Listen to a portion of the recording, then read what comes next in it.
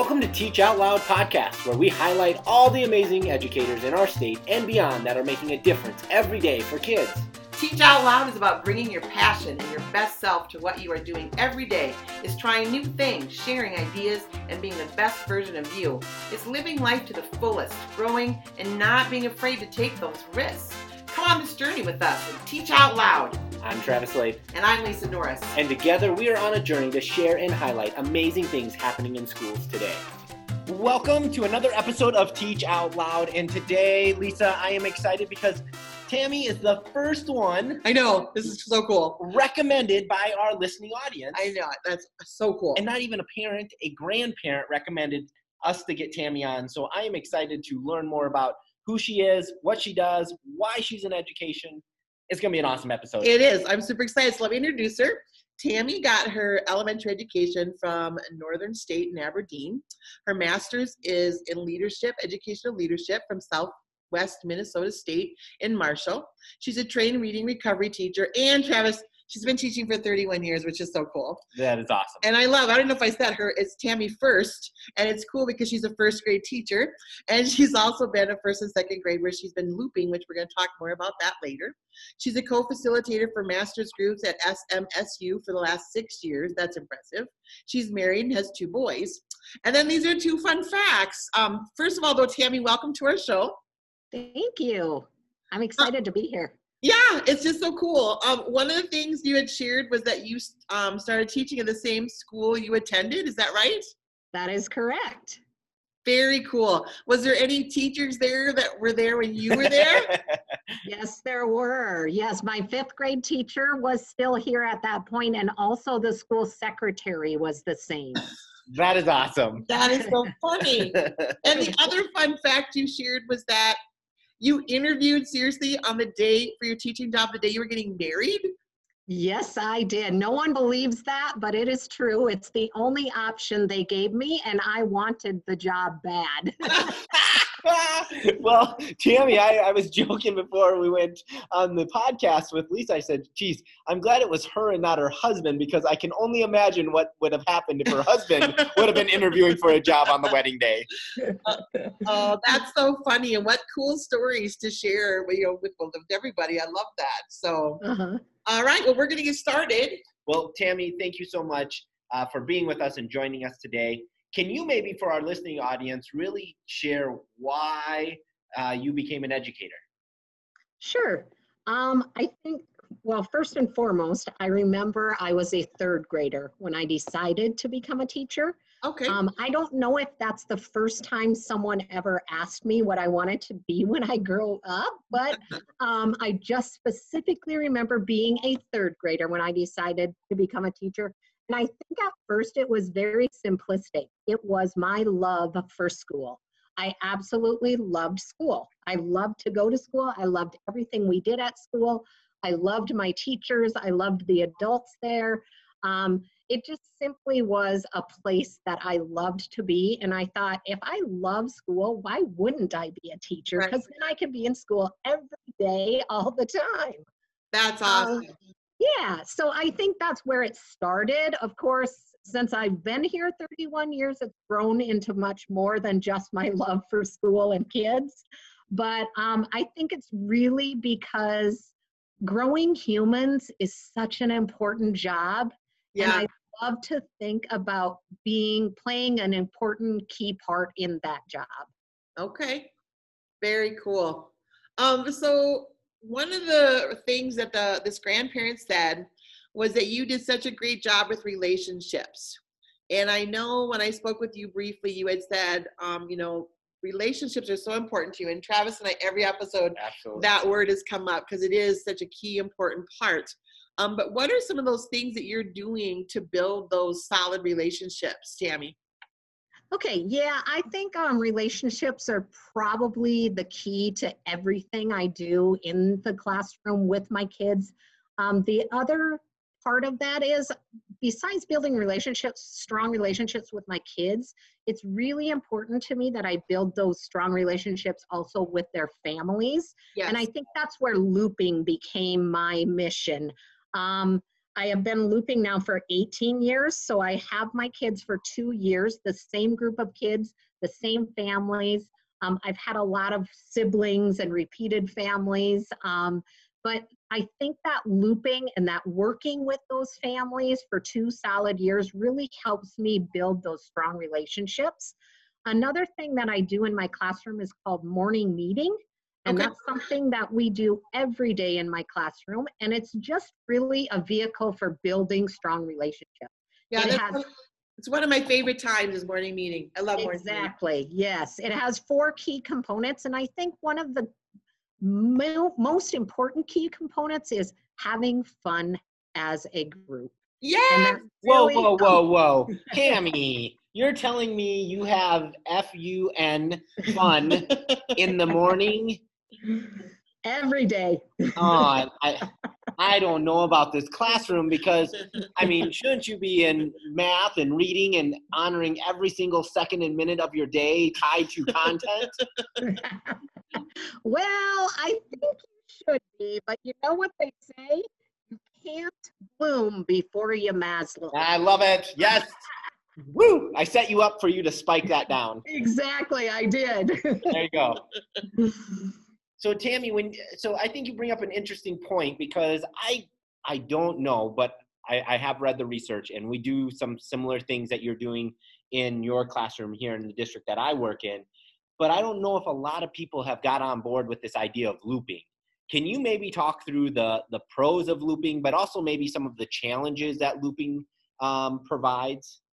Absolutely. I guess when I first looked into looping, I did a lot of research. And I did a lot of research because I knew I had to sell it to my administrator. So that was where I started. I wanted to loop because I wanted more time with my kids and I wanted that time to build those relationships with their families and not just the kids.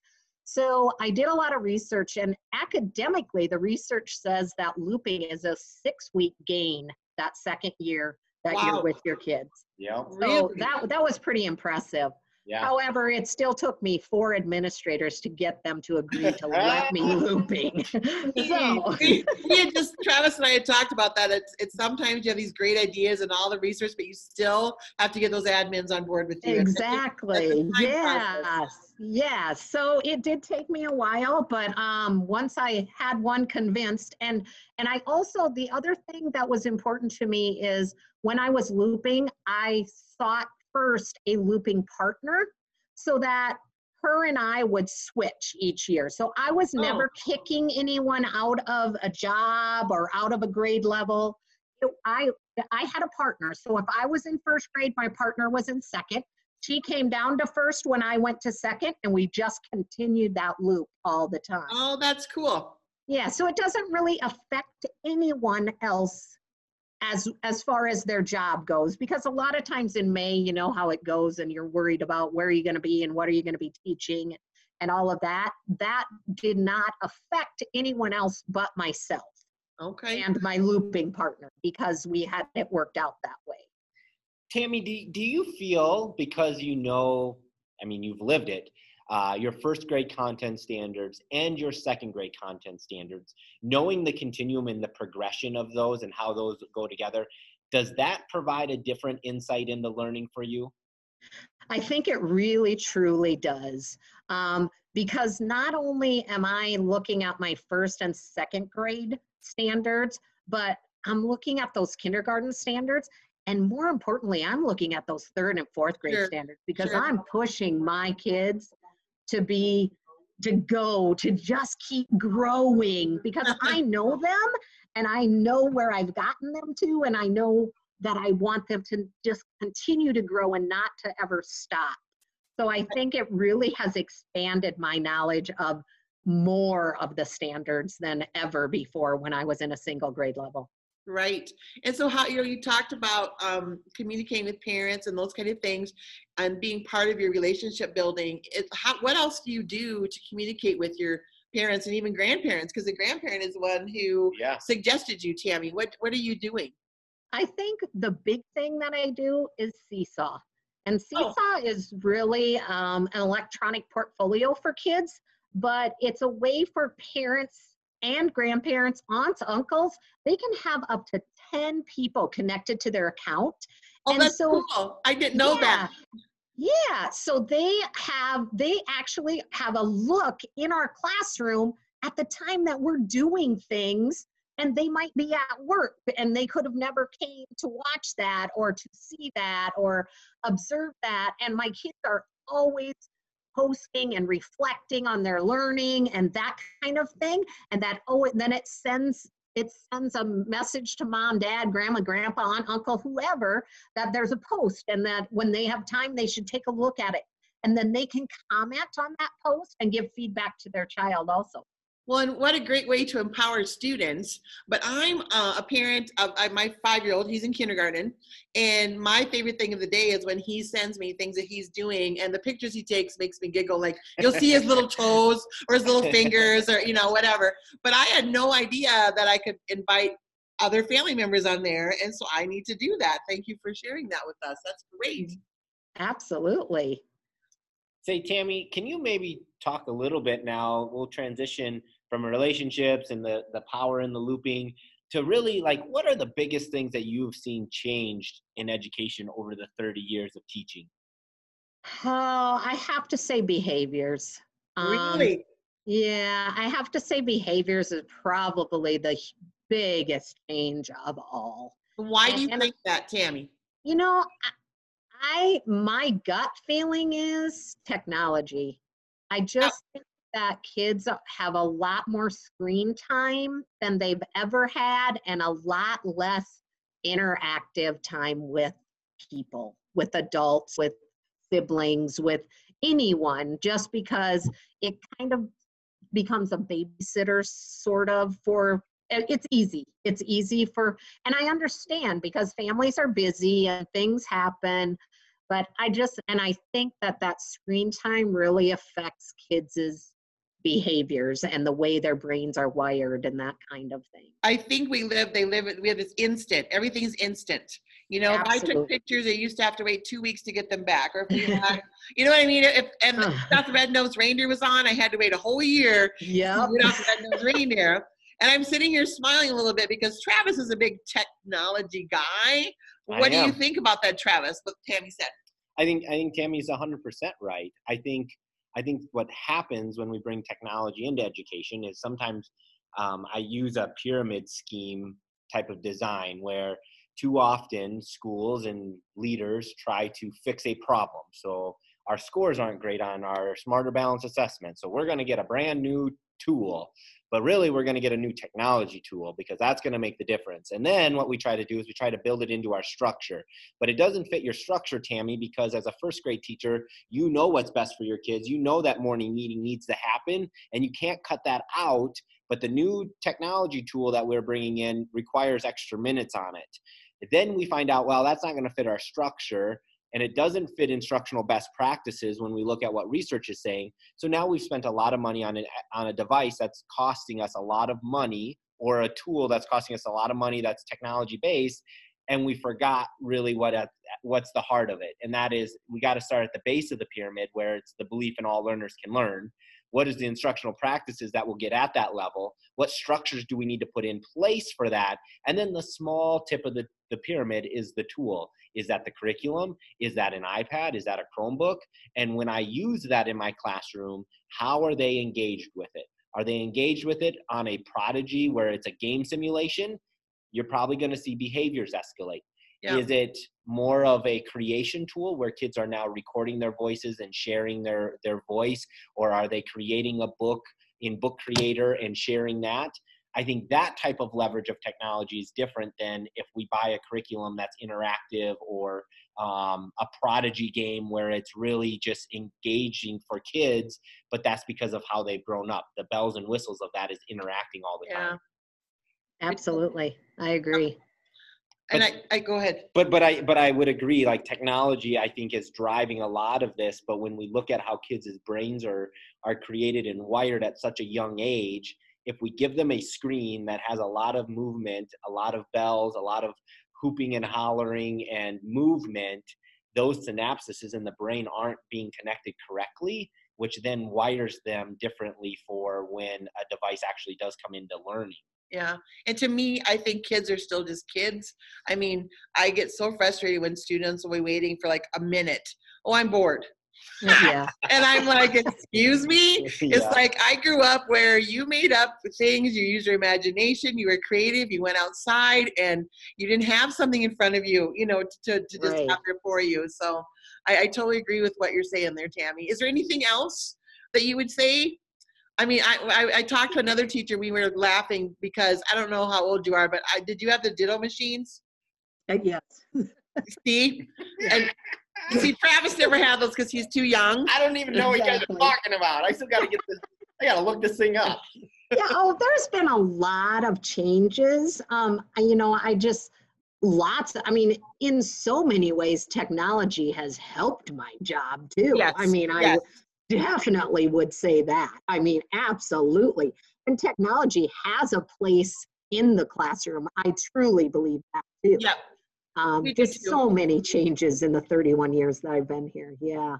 Yeah. Lisa just likes to poke the bear with me in Yes. technology. She knows how to get under me. Did you Yeah. see him though on this whole? He just went on this whole little soapbox. I knew that was going to happen, Tammy. That's just what he does. So Tammy, when we have our show, we have people tell us their shout out to listeners. Like if you had something you wanted to share with our listeners, what would your shout out be? I think my shout out would be, and I actually have this on a t-shirt, and it says, love first, teach second. And I think that's truly my motto. I love my kids and they know I love them. And, once they know they're loved, that they'll pretty much do anything for you. And you can just make so much great gains if the kids are safe and loved and they know they are. So yeah, I would say that. I agree 100% because that relationship is so important. And as long as they feel loved and safe and they feel like they're part of a team where they're not going to be judged, Yep. and they're just going to flourish and grow. And is there anything else you wanted to share with us today, Tammy? Otherwise, you were an amazing guest. Thank you. This was fun, really fun. I was really excited about this because you just don't get a chance to talk about, your life in the classroom or all the great things. I think a lot of times education gets such a negative aspect to it because you hear that, and it is stressful. It's very stressful. And somebody said once, it's because education is hard because it matters, but it's really hard because it matters every minute of every day. You know? Yeah. So That's very true.